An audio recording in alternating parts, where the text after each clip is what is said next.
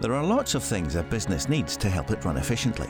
Document management, printing, IT support, digitization, data security and more. As a true managed service provider, Workflow Solutions can help with these and a wide range of other business needs, saving time and money for businesses across the UK. Help your workflow with Workflow Solutions, the work from anywhere experts. Visit workflo-solutions.co.uk.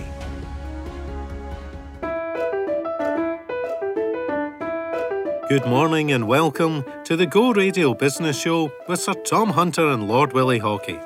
I'm Donald Martin, editor of the Herald and Herald on Sunday, and your host as we talk transport woes and the importance of having the right culture. And of course, we'll be sharing brilliant and free advice from the boardroom. We're also joined this morning by Brian Duffy, Chief Executive of the Watches of Switzerland Group, and our regular guest, Stuart Patrick, Chief Exec of Glasgow's Chamber of Commerce. Don't forget, if you ever miss an episode, simply subscribe to the Go Radio Business Show podcast.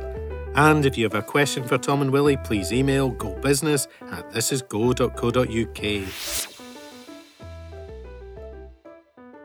So, gents, let's start with Partygate and Sue Gray's damning report.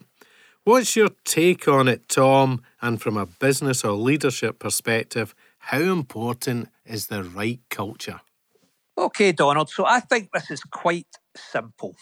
Back in 2020, the government brought in the most draconian measures that in my lifetime, you couldn't attend a loved one's funeral, you couldn't go to a nursing home to see loved ones. I mean, it was incredible, the measures. And I hate being told what to do, and especially by the government. But Boris Johnson went on TV and said, this is for the greater good. This is what you need to do. And I got it and I did what I was told. Now, the simple thing is, those who made the rules broke the rules. And they broke them often, and they seemingly thought they didn't apply to them. That's the bit that sticks in my craw. It didn't apply to them. Well, it did apply to them. The trust is broken. Game over. Out you go. Your position is untenable. You can't stay in the leader of the UK, a country I'm very proud of. And I'm afraid he's not going to go by his own volition. It's going to be the voters that are going to have to tell him, because he doesn't think the rules apply to him. But in the ballot box, and I must tell you, and Willie knows more about this than me, the Tories aren't slow at culling their leaders if they think they're going to lose them in an election. They are very swift to stab people in the front. But Boris Johnson is not fit to govern this country. He needs to go. Do you agree? I would have thought. Willie? Remembering that this is a business show, let's try and give a business analogy of what's happened here. This is like the executive wing in my office, my FD, operations director, HR director, who all sit very close to me. So we work just like it would be in number 10. You can read into it, if everyone here is having 22 parties, it's because they got the nod from me. This came from the top. He was not an innocent bystander stumbling into a small drinks reception, his birthday, whatever. All of that came because it was absolutely encouraged from the top. So all of these parties was because that culture was encouraged from the leader. And there's absolutely no doubt in my mind. When Dominic Cummings became the story, then he had to go. Boris Johnson has been the story now for months and months and months. And it just shows you how bad, right, the gene pool is to pick another leader. As Tom says, or Boris Johnson would have been stabbed in the front a long, long time ago. So for me, for Boris Johnson to remain as Prime Minister after the report this week just tells you there is absolutely no moral compass in relation to him. So if you were a business leader and you've got the culture wrong so badly as, say, Boris has, should you be given a chance to change it? Should a business allow you to do that, or basically you culpable, you should be out? I think Boris Johnson has proven over the last years he's not capable of changing. this DNA, this slight regard for everything that is correct, that he has absolutely no chance of changing whatsoever. So this will continue. But if you're a business leader, Yeah. right, and you're running, and you recognise that you've got your culture wrong, but you're really responsible for it, Yeah. is that a case where they should be given a chance, or is it too late for them? I think he's had more chances than anyone. If this was a PLC company, he would be voted out. Right? The shareholders, the investors and the board would be saying goodbye, Mr. Chief Executive. I totally agree with Willie. Leaders set the tone of an organisation, Donald, and they set their tone by their actions more than their words. When I was running a big company, I was first in the morning, I was last out at night. I set the tone. People watch the leader and they take their cues from the leader. As Willie said, this doesn't happen. If Boris Johnson has said, right, buckle down here, we've set these rules, we need to be above reproach here because I've asked the country to make a huge sacrifice, and I, as the leader of this country, need to be capable and to be seen to be making the same sacrifice. I'm actually sorry to say this, but I think this stems into Boris Johnson and his own upbringing and privilege. He doesn't think the rules apply to him, and he needs to go. 100%, Tom. So what are the key things that you look for when creating the right culture? For me, obviously the values of our business and the culture is all about being fair, doing the right thing, being honest. Everyone who worked in my senior management team, maybe a group of 12 people, they actually know what is right and wrong. They don't have to come and ask me. So that, for me, is what a good leader does, that people understand the rules, understand what you do, and understand what is right. I very, very seldom get a call from any of my senior management team when a decision's got to be made about what was right and wrong. They absolutely know and understand. What about you, Tom? Yeah, I totally agree with Willie. The leader sets the tone. And that's a really important thing in a business, And there will come times where leaders need to make tough decisions, but everybody's watching you and they're going, I maybe don't agree with that, but I understand why he or she had to make that decision. And fair enough, and they get on with it. But see, if you're saying one thing and doing another thing, that is rule number one, which you just cannot do. And Boris has broken that rule. But as I say, he doesn't see it that way, and he won't resign, and therefore it's going to have to be at the ballot box. And as I say, the Tories are very quick to cull those who think they're going to lose them in the election. Especially when he set precedent by sacking his number one advisor for breaking the rules. So that actually, there's no debate now. One set of rules for everyone else and one set of rules for me. Well, talking of leaders, Nicola Sturgeon became Scotland's longest-serving First Minister this week, been in power for 7 years and 6 months. Tom, from a business and enterprise point of view, what has she achieved for Scotland? First of all, it's quite a record, Donald. So the voters and the electorate, again, we live in a democracy, whether you agree with it or not, are still voting for Nicola. Therefore, she still has a huge swathe of support in our country. I would say from a business point of view, it's not been a good premiership. I mean, the last time I actually met with our First Minister was maybe 3 or 4 years ago. And listen, I'm not going about looking for meetings with ministers, but from an enterprise point of view, she has not engaged with business. She has not understood the importance of business to the whole country. As I say, in the Hunter Foundation, we believe the best social policy ever written is a decent paid job. And who creates the jobs? The entrepreneurs, the business people.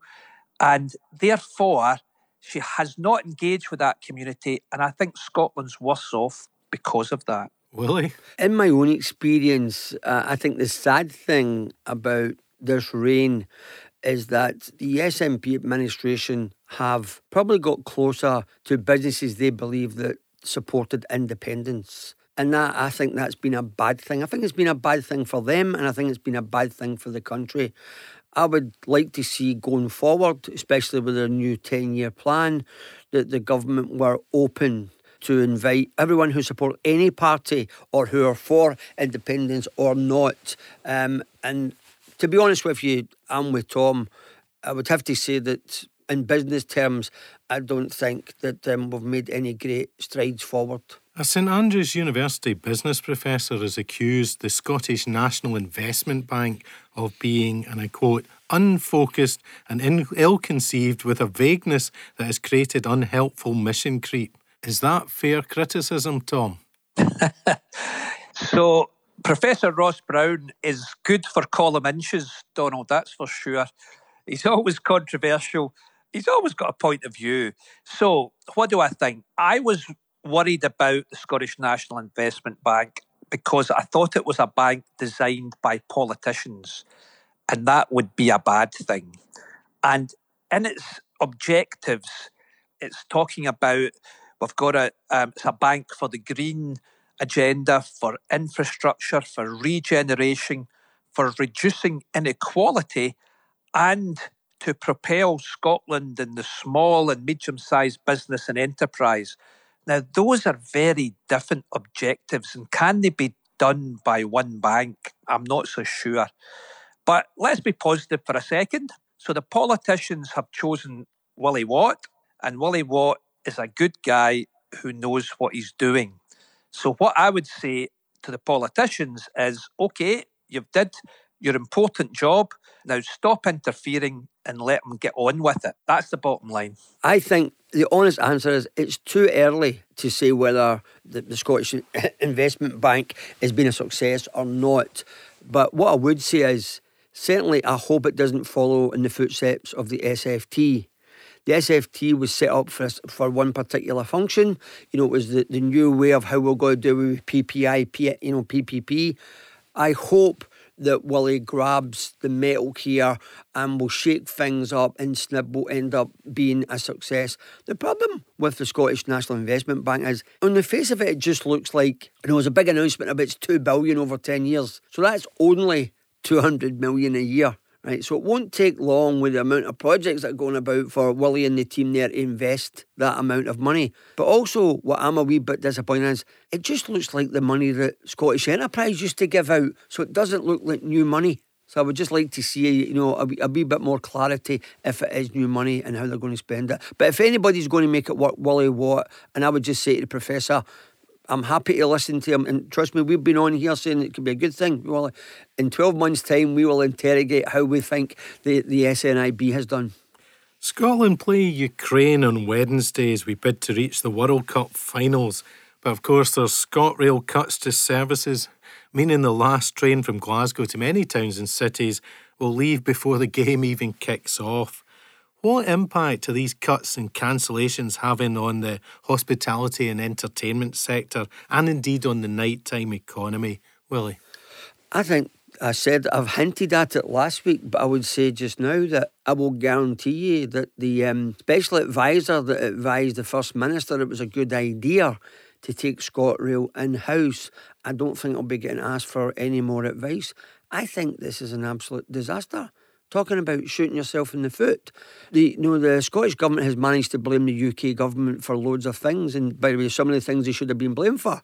But this is one that they've brought right to their door. So you've put your head above the parapet. And the thing is, this is affecting voters every single day. So everyone may have an opinion about, we gave up to 560 million and what did we get for it? Or we gave Ferguson Marine, blah, blah. No, people have a conversation. This is a topic that is affecting people every single day. And I was told this week, Donald, not only is it scandalous that 700 services have been cut, I'm told that the services that have been running, it's been reduced carriages. I had a friend who told me he travelled in the train in first class through to Edinburgh last week, and it was the first time in his life he'd ever seen where everyone could not get on the train. And when you did get on the train, even in first class, everyone just piled in and it was like sardines. He says it was the most unpleasant 45 minutes he's ever had in his life. Tom, what should we be doing to tackle it? Because there's another issue as well. There's a shortage of taxi drivers. So how do you get home from work, at night now these days? First of all, let's go to the Go Radio football show. Willie knows more about it than me, but, I'm kind of torn. I'm going to the game. We're going to welcome the Ukrainian ambassador to Scotland. But I think Ukraine should have got a bye. I think Willie said it last week because, my goodness, I think the rest of the world will be shouting for the Ukraine. Scotland will be out on its own. But anyway, different thing. So here's my question. What makes seemingly intelligent people make the same mistakes again and again? Politicians cannot and should not be running businesses. I mean, come on. What makes them think they can do a better job? Because history tells them they can't. Oh, goodness me. But to be fair, it wasn't in good shape when they took it over, which is probably one of the reasons they shouldn't have taken it over. This is, we've got a lack of train drivers. So let's get to the nub of the problem here. So why have we got a lack of train drivers? I'm not quite sure. They seem to be paid well. Maybe not well enough, according to ASLEF, the union, but they seem to be of good terms and conditions. But somebody needs to get to the root problem here. Why is there not enough taxi drivers? Probably because they can't make enough money. I mean, that's a simple thing, and we need to solve it. If the train drivers, is it just a matter of money? Then we need to get on, because the rail services in Scotland, the knock-on effect of this, we heard from Michael last week or the week before about the nighttime economy, etc. The ramifications for cutting 700 services, that's unbelievable, are just far and wide in Scotland, especially Scotland because of the islands and the remoteness of Scotland. So politicians shouldn't be running businesses, but they should be helping get to the solution here. Absolutely. Really? Going back to the game, sorry, which I didn't say. Unfortunately, I'll be at my brother's wedding in Turkey, so I'll miss the game. But as I did say a few weeks ago, it is a shame for Ukraine. How they can be up for this, I've got no idea. And as I said, UEFA and FIFA should have looked at this, and we could have seen what we could have done for Ukrainians. But back to the point here about the railways. In business terms, this was not a takeover. This was a business that requires a turnaround. And Tom will tell you, it takes special people, right, to do that. In business terms, you need very special people to do it. And again, just to finish on it, seriously, this could be the worst decision that the SNP's ever made. Well, we're now joined this morning by Stuart Patrick, Chief Executive of Glasgow's Chamber of Commerce, for his monthly review. Welcome, Stuart. Thank you very much, Donald. After a 2.5-year hiatus, the Chamber was able this month to get back on the international road with a trade mission to Norway, our last mission having been, perhaps ironically, to Shanghai and Hangzhou in China in December 2019.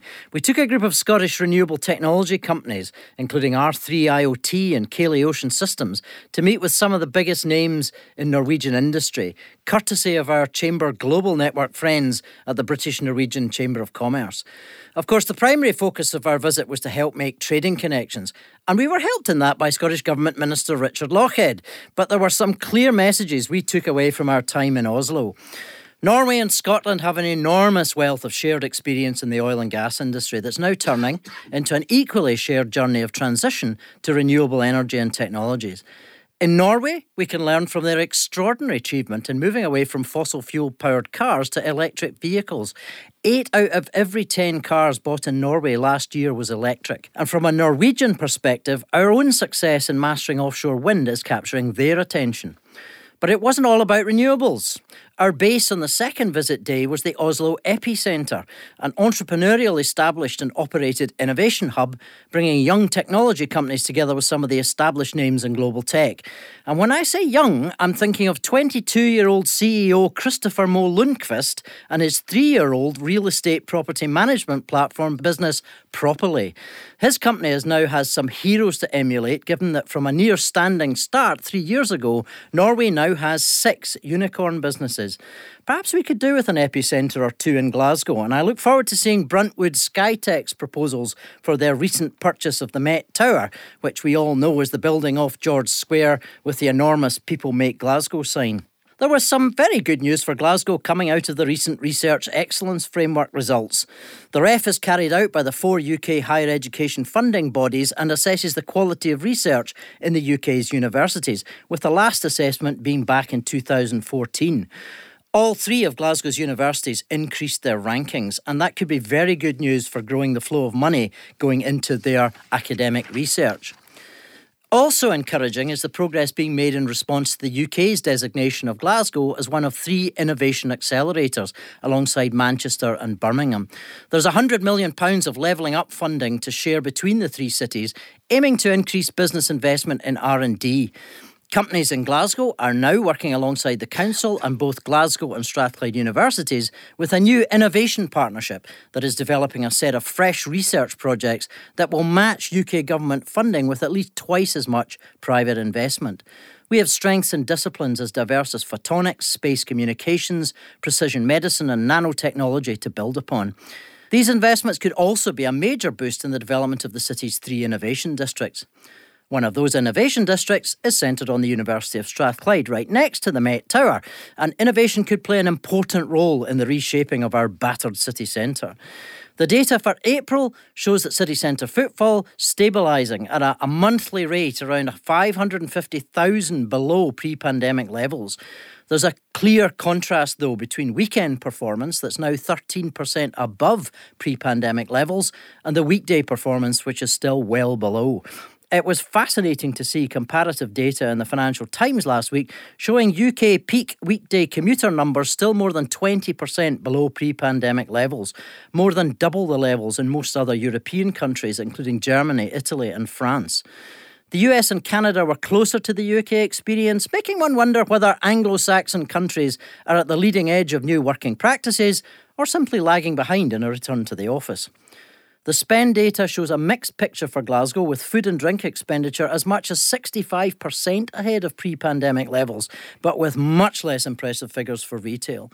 Our nighttime economy has been returning strongly, but there are concerns at the sustainability of that, given the recent restructuring of the ScotRail schedules and the loss of as much as a third of the taxi drivers we had before the pandemic struck. Throw in the continued incidence of antisocial behaviour and we have a lot of work to do alongside the city's new council administration to help Glasgow's city centre fully recover. Some positive news and some worrying one, as we say, particularly with the trains and the taxis. And of course, here in Glasgow, the subway doesn't run after midnight, Monday to Saturday, and finishes at 6 p.m. on a Sunday. When's that ever going to be fixed, Stuart? Oh, well, I'd hate to speak on behalf of Strathclyde Partnership for Transport. I do know that they have some challenges, financial challenges, in making the subway run after hours, and they have taken a bit of a hit during the pandemic. I'm not sure if they're still getting financial support, actually, at the levels that the bus and train industry were. They are a bit of an outlier, I have to say, and again, one of those organisations that perhaps central government needs to have more negotiation with local government to ensure they're properly funded. You're being fair and reasonable, but if Lord Haughey became Mayor Haughey for Glasgow, we'd be giving you a hard time. What would you do to sort it out, Willie? Well, I would certainly get some serious people to have a real look at it. The problem we've got at the moment is, sure, at a time when we're all talking about going green, we seem to be driving people away from public transport. Right, more and more people this week I'm talking to they're going in their car to Edinburgh now and they're coming back and it's a nightmare. They don't want to do it, but they tell me that the travelling through the train was unbearable. They're crammed. Can't argue with that. If we are setting a target of reducing car kilometres by 20% by, I think it's 2030, it's incredibly difficult to see how you're going in the right direction by reducing the train schedules by a third. Yeah. Sure, we're going to keep coming back to that topic, but coming up after the break, we'll be talking to Brian Duffy, Chief Executive of the Watches of Switzerland Group. Don't forget, if you want to join the boardroom, you can put your questions to Tom and Willie by emailing gobusiness@thisisgo.co.uk. And if you ever miss an episode, simply subscribe to the Go Radio Business Show podcast. The Go Radio Business Show with Workflow Solutions, helping you with a wide range of business needs. Go Radio. There are lots of things a business needs to help it run efficiently. Document management, printing, IT support, digitisation, data security and more. As a true managed service provider, Workflow Solutions can help with these and a wide range of other business needs, saving time and money for businesses across the UK. Help your workflow with Workflow Solutions, the work from anywhere experts. Visit workflo-solutions.co.uk. The Go Radio Business Show with Hunter and Haughey. Welcome back, as in the latest of our brilliant series in Great Scots, we tell the story of Jim Mellon. James Mellon was born in February 1957 in Edinburgh, the son of a diplomat. Educated first at Ampleforth College and later Oxford, he graduated with a master's degree in politics, philosophy and economics. In 1979, Mellon worked as a trainee fund manager at GT Management and spent 6 months in Hong Kong before moving on to San Francisco. By 1984, he was ready to break out on his own, and with partner Richard Thornton, he founded his own fund management company, Thornton Management. After only 4 years, he sold the company for £25 million, making him a millionaire aged just 28. He continued to prosper in financial services throughout the 1980s, forming a new investment vehicle, Region Pacific. But what he called his first really big break came during a business trip to Russia in 1994. He discovered Russian citizens were selling vouchers on the streets of Moscow, and that these vouchers could later be swapped for shares in Russian companies. Mellon arranged for a suitcase containing $2 million in cash to be flown in from London, and within a few days he'd spent the lot, buying as many vouchers as he could get his hands on at around $25 a pop. A few weeks later, his new shares were worth $17 million. A new fund management firm, Charlemagne Capital, was also founded in the 1990s and listed on the stock market in 2006, netting Mellon a cool £55 million. The same year, he made £80 million selling shares in a uranium mine he'd founded just 12 months earlier for an investment of just $100,000.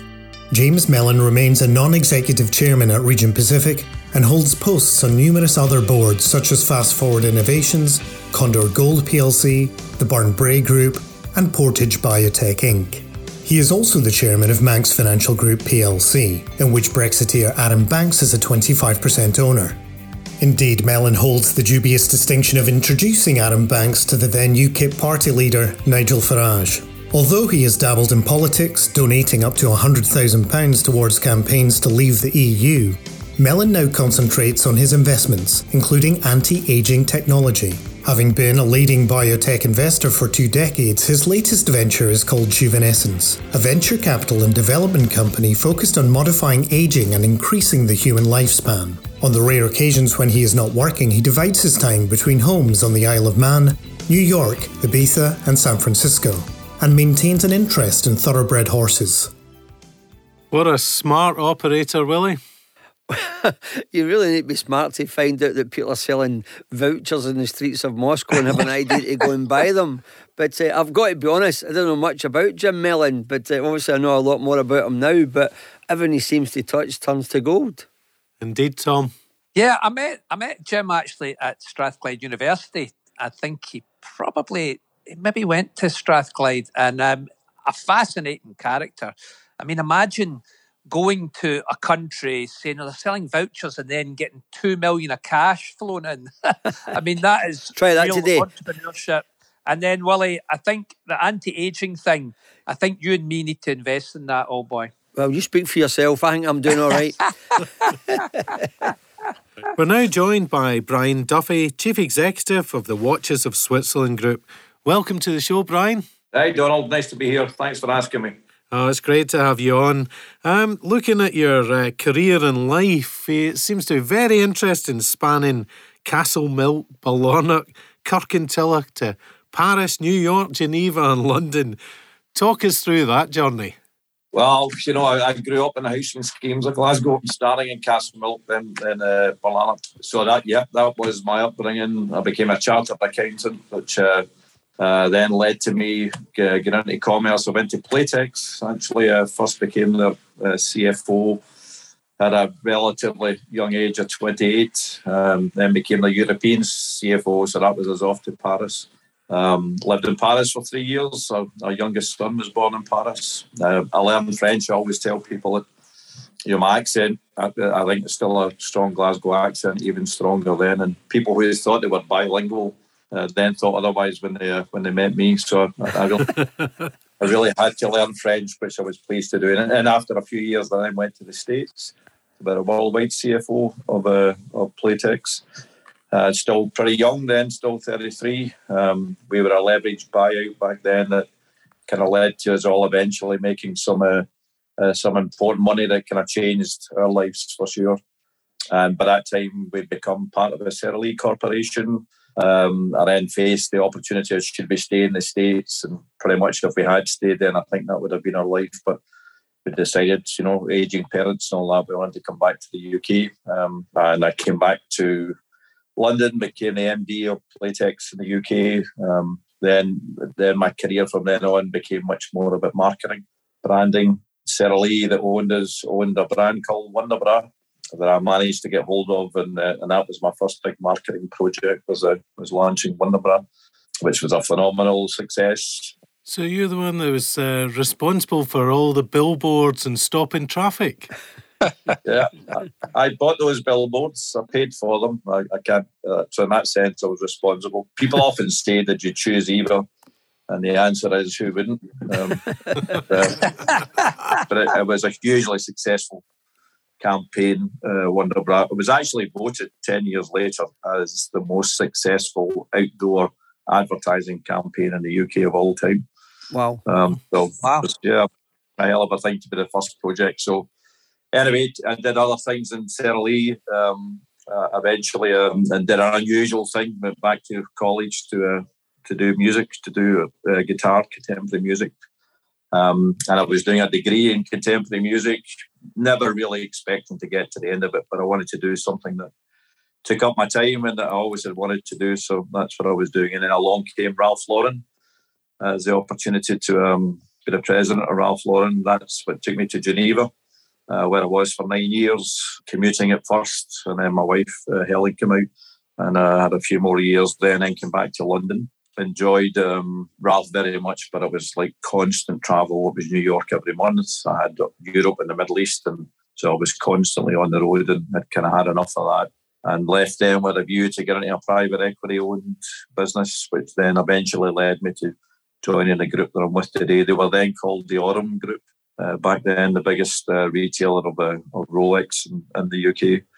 And other brands, and we've had a great success with that. It was a business doing around 300 million back then, and this year we'll do 1.5 billion. Wow! Anyway, so that was our travels, and along the way, 4 great kids and now 5 great grandkids, and pretty settled in London.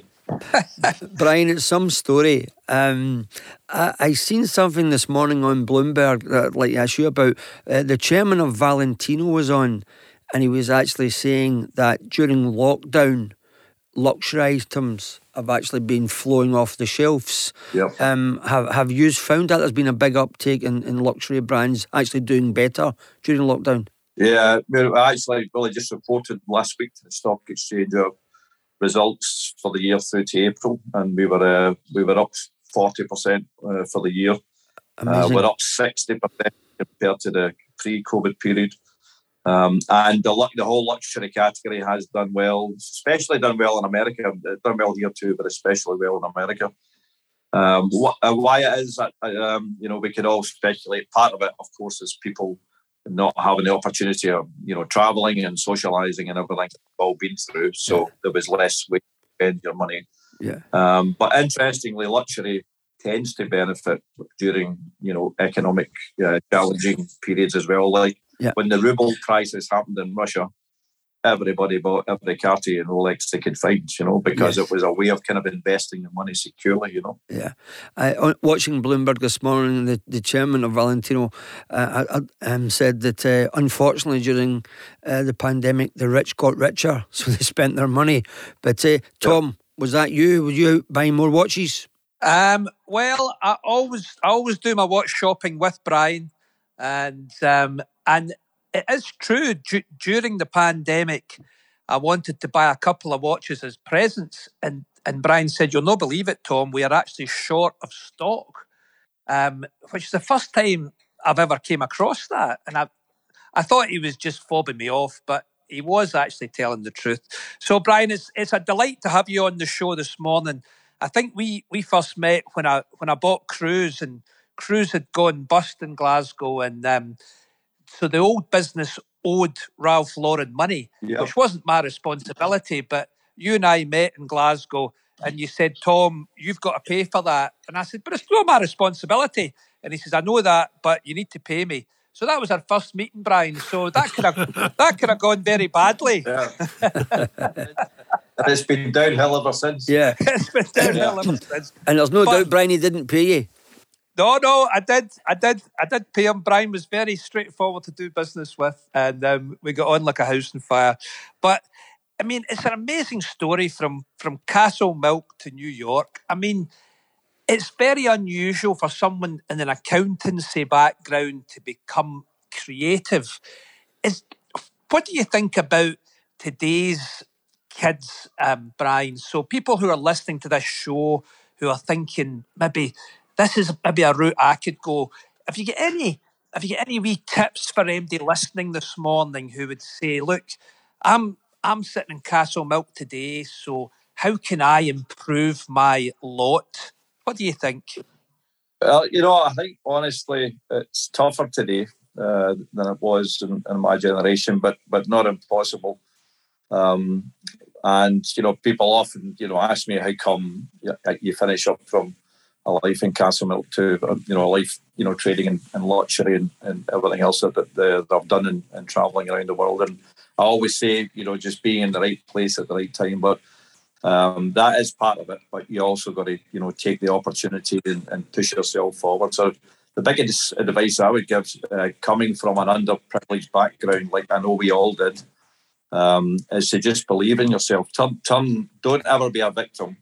Don't ever make it, your excuse for not getting there. Take it as an advantage. And I've often seen it as an advantage. I often say, I understand why people buy luxury because I grew up with no luxury. I used to look at the window of Mappin and Webb and say, how can people afford this? But I ask myself the question, what motivates people to spend £20,000 on a handbag or £100,000 on a watch? And I had no kind of reference, so you really got to try and understand the psyche. So turn everything like that into an advantage. Don't be a victim. Be proud of your background, but just believe in yourself and get out there because it's there. I think today is more of a meritocracy. If you really can get out there and show yourself, then you can succeed. Yeah, and Brian, can I just ask you? We've been talking about leadership in the programme this morning, and you're one of the great leaders. I could see it in you the minute I met you, but you've had to report to various different bosses, from Ralph Lauren himself to a private equity owner. What's the kind of difference of approach of these two ownership structures? It's kind of really different, and why I wanted to get into private equity is that there's no ambiguity in private equity. You're judged according to the numbers, the results. That's it's 100% of the focus. And when I get into private equity with the group I get into, Apollo, I made it really clear. You guys buy the company, I'll invest in the company with you, but I'm running the business, and I don't. If I need any help, I'll let you know, but other than that, I'm running the business. And did they accept that, right? Well, they did, and because we kept performing, then they judged it to be right. So had we missed numbers at any time, then the private equity, bad side of private equity would have kicked in, and they've been bringing in consultants thinking they knew better or whatever. But I made it clear up front, and then we delivered from the beginning on, and we were always, a fundamental of management and business that you guys know really well is you got to manage expectations and always be ahead of expectations, which we were. Dealing with Ralph was a very different situation. It's it's an eponymous company. It's, as he often says, his name over the door. And when you're dealing with luxury, you have this conflict between commercial and creative. People who live for the brand status and then the others who just live for doing the numbers. With somebody like Ralph, you got to be delivering. You got to get scope to be doing what you do. But Ralph was never sure of me from the beginning. He took a lot of convincing. Oh, really? Yeah, because I didn't come out of luxury, as we've been discussing. Uh-huh. And And Ralph's view was you had to be in it for life to understand what he called the mystique of the luxury brand. All right. So he took a bit of convincing. But my big turnaround with Ralph is when I launched his brand in Moscow, which was hugely successful. And Ralph's parents were Russian. All right. And the whole thing, Russian Jewish immigrants into the US. And Ralph grew up in humble circumstances in the Bronx, and again had a vision. You know, he created his business famously with 26 boxes of ties in 1967. Wow. Willie, you'll be pleased to know I often said to him that was the second most famous thing that happened in 1967. Yeah. Oh, dearie Apt me. as well that the anniversary was just yesterday, Brian. Yes. Yeah. But we'll not talk This about is that. the We Go don't want to Radio upset. Business We don't want to Show, upset Donald. Tom says we keep trying to turn this into the football show rather than the business show. But Brian, it's a phenomenal story. Obviously, your title is CEO of Watches of Switzerland. But tell the listeners a few of the brand names so that they know when they're out shopping to visit your shops.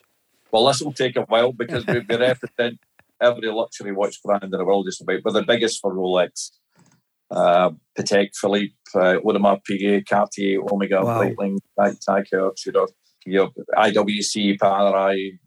And the UK market, by the way, is the best luxury watch market in the world, which would surprise people. Wow. Why is that, do you think, Brian? I think it's a category. I grew up aspiring to one day own a Rolex, and as we've been discussing from our backgrounds, it's maybe not a practical aspiration, but I did, and I think we've always really kind of valued the status and everything of a watch. But I do think clearly our group, we have almost half of the UK market, so I think we can claim some credit for the status of luxury watches. But the reason I make that claim is that we've now moved internationally. So when I took over this business, it was UK only, and it was UK all the way through to 2018. We then bought some businesses in America, have expanded in America. We now do $600 million in America. Wow. Yeah, it's 35% of our business, and we've gone public and said we're going to increase it by a minimum of 30% every year for the foreseeable future. But when you look at the sales, the measure we used is to look at the sales per capita, literally taking the sales of luxury watches divided by the population, so you get the sales per capita. And the UK is double the US. Wow. Double the US. Wow. But Brian, early in my career, someone told me when you meet new business guys and they're trying to impress you, always look at their watch and their shoes. Right? Yeah. So my question to you is, when does Martin & Webb start selling shoes? It's true, Willie. I always say, but people, when you walk into a watch store, not ours, but you walk into watch stores in Geneva or Paris, if they can't see your wrist, they will look at your shoes to try and immediately get an assessment of. Amazing. It's funny, I remember walking into an antique shop in Las Vegas, and the boy who was the proprietor was looking, and they had this staircase that went up the stair, and it had a rope across it. You couldn't go up. And Susan walked past, and the guy looked at her rings, and he opened the rope. Seriously, didn't say a word. They just opened the rope, So so definitely, I will remember that. Obviously, I've spent many a Christmas Eve in your stores in Glasgow trying to get a last minute present for people. Yeah. But it's what a story, Brian! Phenomenal, absolutely phenomenal. But So, what a Brian, journey. can I ask you? I know you've got a great passion for Scotland and Scotland as a brand. Have you any aspirations, maybe down the line, once you've finished up at Watches of Switzerland, of coming back to Scotland and doing something with a brand in Scotland? I always have had that dream, Tom, and I know you and I have talked about it over the years, and I think there's the real potential. I think we totally undermarket Scotland. And I think something that I've really learned as I've travelled around the world is just highly regarded we are. We're very, very popular. There's a lot in our character and history that the world gives us credit for. Our honesty, our positive aggression, our sense of humour. And within all of that, you'd be surprised to hear this, a kind of sense of style as well. We've got a lot of heritage, obviously, in tweeds and tartans and military type inspiration. So there's so much that, and cashmere obviously in wool. You know that I do, and I know you do too, Tom, with Glasgow Caledonian. Yeah. I've given various, talks to students there. But if I can influence younger people, but the biggest single thing, just to come back to an earlier comment, just be confident about it. Just believe. Don't think that in order to be successful, it all has to be about price. Believe in brand, believe in heritage and status, and we've got tons of it in Scotland that is totally undermarketed. So, Brian, you're giving advice there, but what's the best advice and support you've been given throughout your career?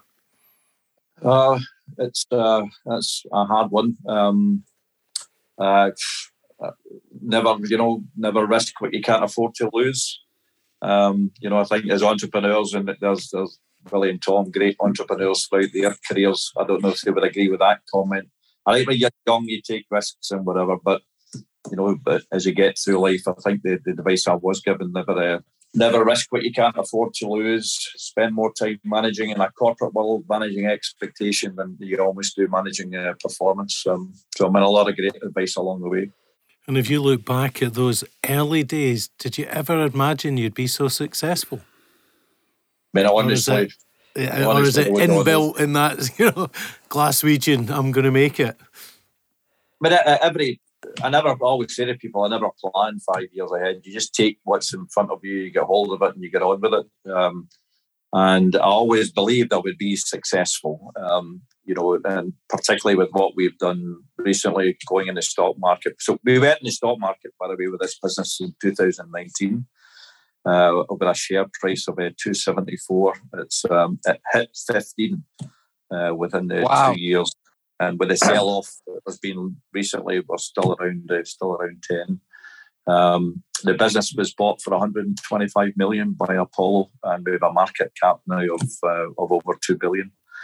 So, Brian, I know part of your success, you like to give back, and I know you're involved with the hospice up here in Scotland. Do you want to tell us a wee bit about that? Well, I tell you, I love what they do at the hospice in Bellahouston. I get approached by them, 5 years, maybe longer ago, when they were trying to raise funds to build the hospice. And they're a really inspirational group that are there. So I set up a London committee. We launched the programme with the Watch Your Switzerland events. We then we've done now 2 great events in the Quaglinos for them. One, Lulu came along and performed. She was fantastic. And then just back in last December, Charlene in Texas came along and performed for us. Brilliant. And on that night, we in total raised 600,000. Wow. That's fantastic. Yeah, we've raised over 1 million for them, and but I mean, a lot of people have raised a lot of money, but I was delighted to do that. There's a diaspora of Glaswegians down here, including me, west of Scotland, and we all can get touched with the emotion of how can we help people at home. Well, listen, good on you, Brian. It's a brilliant, inspirational story this morning. Castle Milk to New York, but listen, more power to your elbow. Yeah. We'll look forward to seeing you soon. All the best. Brian, thank you, and thank you for coming on. Yeah, thank you, Brian. My pleasure. Cheers. Great. Bye. Take care. After the break, we go into the boardroom where Tom and Willie answer your questions and offer free business advice. If you want to take part, simply email your questions to gobusiness@thisisgo.co.uk. And if you ever miss an episode, simply subscribe to the Go Radio Business Show podcast. The Go Radio Business Show with Workflow Solutions. Helping your business with document management, print and IT solutions. There are lots of things a business needs to help it run efficiently. Document management, printing, IT support, digitisation, data security and more. As a true managed service provider, Workflow Solutions can help with these and a wide range of other business needs, saving time and money for businesses across the UK. Help your workflow with Workflow Solutions, the work from anywhere experts. Visit workflo-solutions.co.uk. The Go Radio Business Show with Hunter and Haughey. Welcome back as we go into the boardroom with Hunter and Haughey and answer your calls with free business advice, insight and inspiration. If If you want your questions read out in the show or wish to speak directly to Tom and Willie, you can email gobusiness@thisisgo.co.uk. So we're going to our phone lines now, and our caller is Laura Lawson. Welcome to the show, Laura. Hi there, thanks for having me. Well, we're delighted to have you. So before you ask your question for Tom and Willie, tell us a wee bit about yourself and your business. So my business is I'm a mobile massage therapist. So at present, I attend people's homes and workplaces. Obviously, during COVID, all the workplaces and homes I wasn't able to go to, but that's all starting to come back, and I've been able to go back to people's homes since last May. But workplaces are still a bit of a problem. Places like the BBC and such, where I actually usually work, they're still not letting people like myself into the building just to, keep transmission levels down. Basically, that's what I'm doing just now. Okay, and what's your question for Tom and Willie? My question is, being in the wellness sector, I've been trying to approach companies about allowing people like myself, holistic practitioners, into the workplace to help lower stress and prevent long-term sick. My question really to both of you is, what advice would you give businesses if they were, like people like myself, were approaching them? And is there any advice you would give to people like myself on how best to reach these businesses? Willie? Morning, Laura. I can tell you through experience that one of the things that we done a number of years ago was that we thought it was a good idea. We've got about somewhere between 600 and 900 people in our main office every day. And I thought it would be really good if we had a doctor would come in once a month and give advice to people, and know if anyone had any problems at all, they could go and see him in private. And that was a roaring success. In fact, we had to talk about the doctor maybe coming in a bit more because it was so in demand. We have never taken it to the next level. We don't have any visiting therapists or whatever, but we have certainly encouraged that, and we have a small working council group, and I would certainly ask them what they thought about that. But I think that the way for you to get into other businesses is just the way you have done, is just keep knocking on doors. I think you'd mentioned that you'd managed to, convince the BBC it was a good idea. If you can convince a corporation of that size, it's a good idea. I think it's just a case of you, not giving up and writing to as many people as you can. Maybe offering, to come in for a trial one day, no cost, see how it works, see what the workers think. But I think that there's a lot of head offices now in Glasgow that are employing hundreds of people in the one building. So I think there's a big opportunity for you there. So just keep champing doors. That would be my advice. Tom, any other advice? Yeah, morning, Laura. The good news for you this morning, Laura, is that the wellness sector is a huge and growing sector, and every employer is talking about it because the attraction and retention of talent is becoming more difficult for employers. Therefore, anything employers can do to keep the people they've got and attract new talent, and I think you are part of this. So therefore, very simple advice from me this morning is sell the benefits and make it an easy ask of the employer. Make it as easy as possible for them to say, okay, we'll give it a go. And then once you're in, hopefully the employees get the benefit of what you're offering, and then it begins to snowball. So keep it simple. Understand the benefits that you're offering the employer, first of all, because that's who's going to let you in the door, and then an easy ask of them to get you in. And listen, best of luck, and keep in touch with the show. Let us know how you get on. I really wish you luck with it. Laura, can I give you one more tip? Yes. Ask them, offer to do a pilot, right? Okay. Offer them just to try it. Just to try it one time and see what the feedback is for people. And even as part of your marketing, you want to do that one day free, right? But offer to do a pilot. And in my experience, 9 times out of 10 when you get a pilot, you get the business. Great. Mm-hmm. So Laura, you've got a chance here to reach out to our listeners. Promote your business. How do people get in touch if there's anybody wanting to take advantage of your services? Okay, so I'm on all the socials. I'm on Facebook and I'm on Instagram.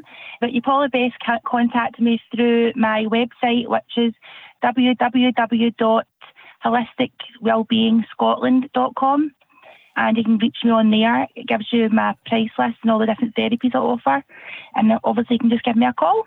That's brilliant, Laura. Wish you the very best of luck. Good luck. Unfortunately, that's the last show in this series as we are taking a summer break. But don't worry, we'll be back in September. Well, some of us are taking a summer break. Anyway, don't worry, we'll be back in September. And if you're missing us, you can catch all the previous episodes by simply subscribing to the Go Radio Business Show podcast. Don't forget, we welcome your input. So if there are any changes or additions you would like to the show, please give us feedback by emailing gobusiness@thisisgo.co.uk or get involved by visiting thisisgo.co.uk. The Go Radio Business Show with Workflow Solutions, providing secure archive storage to your business. Go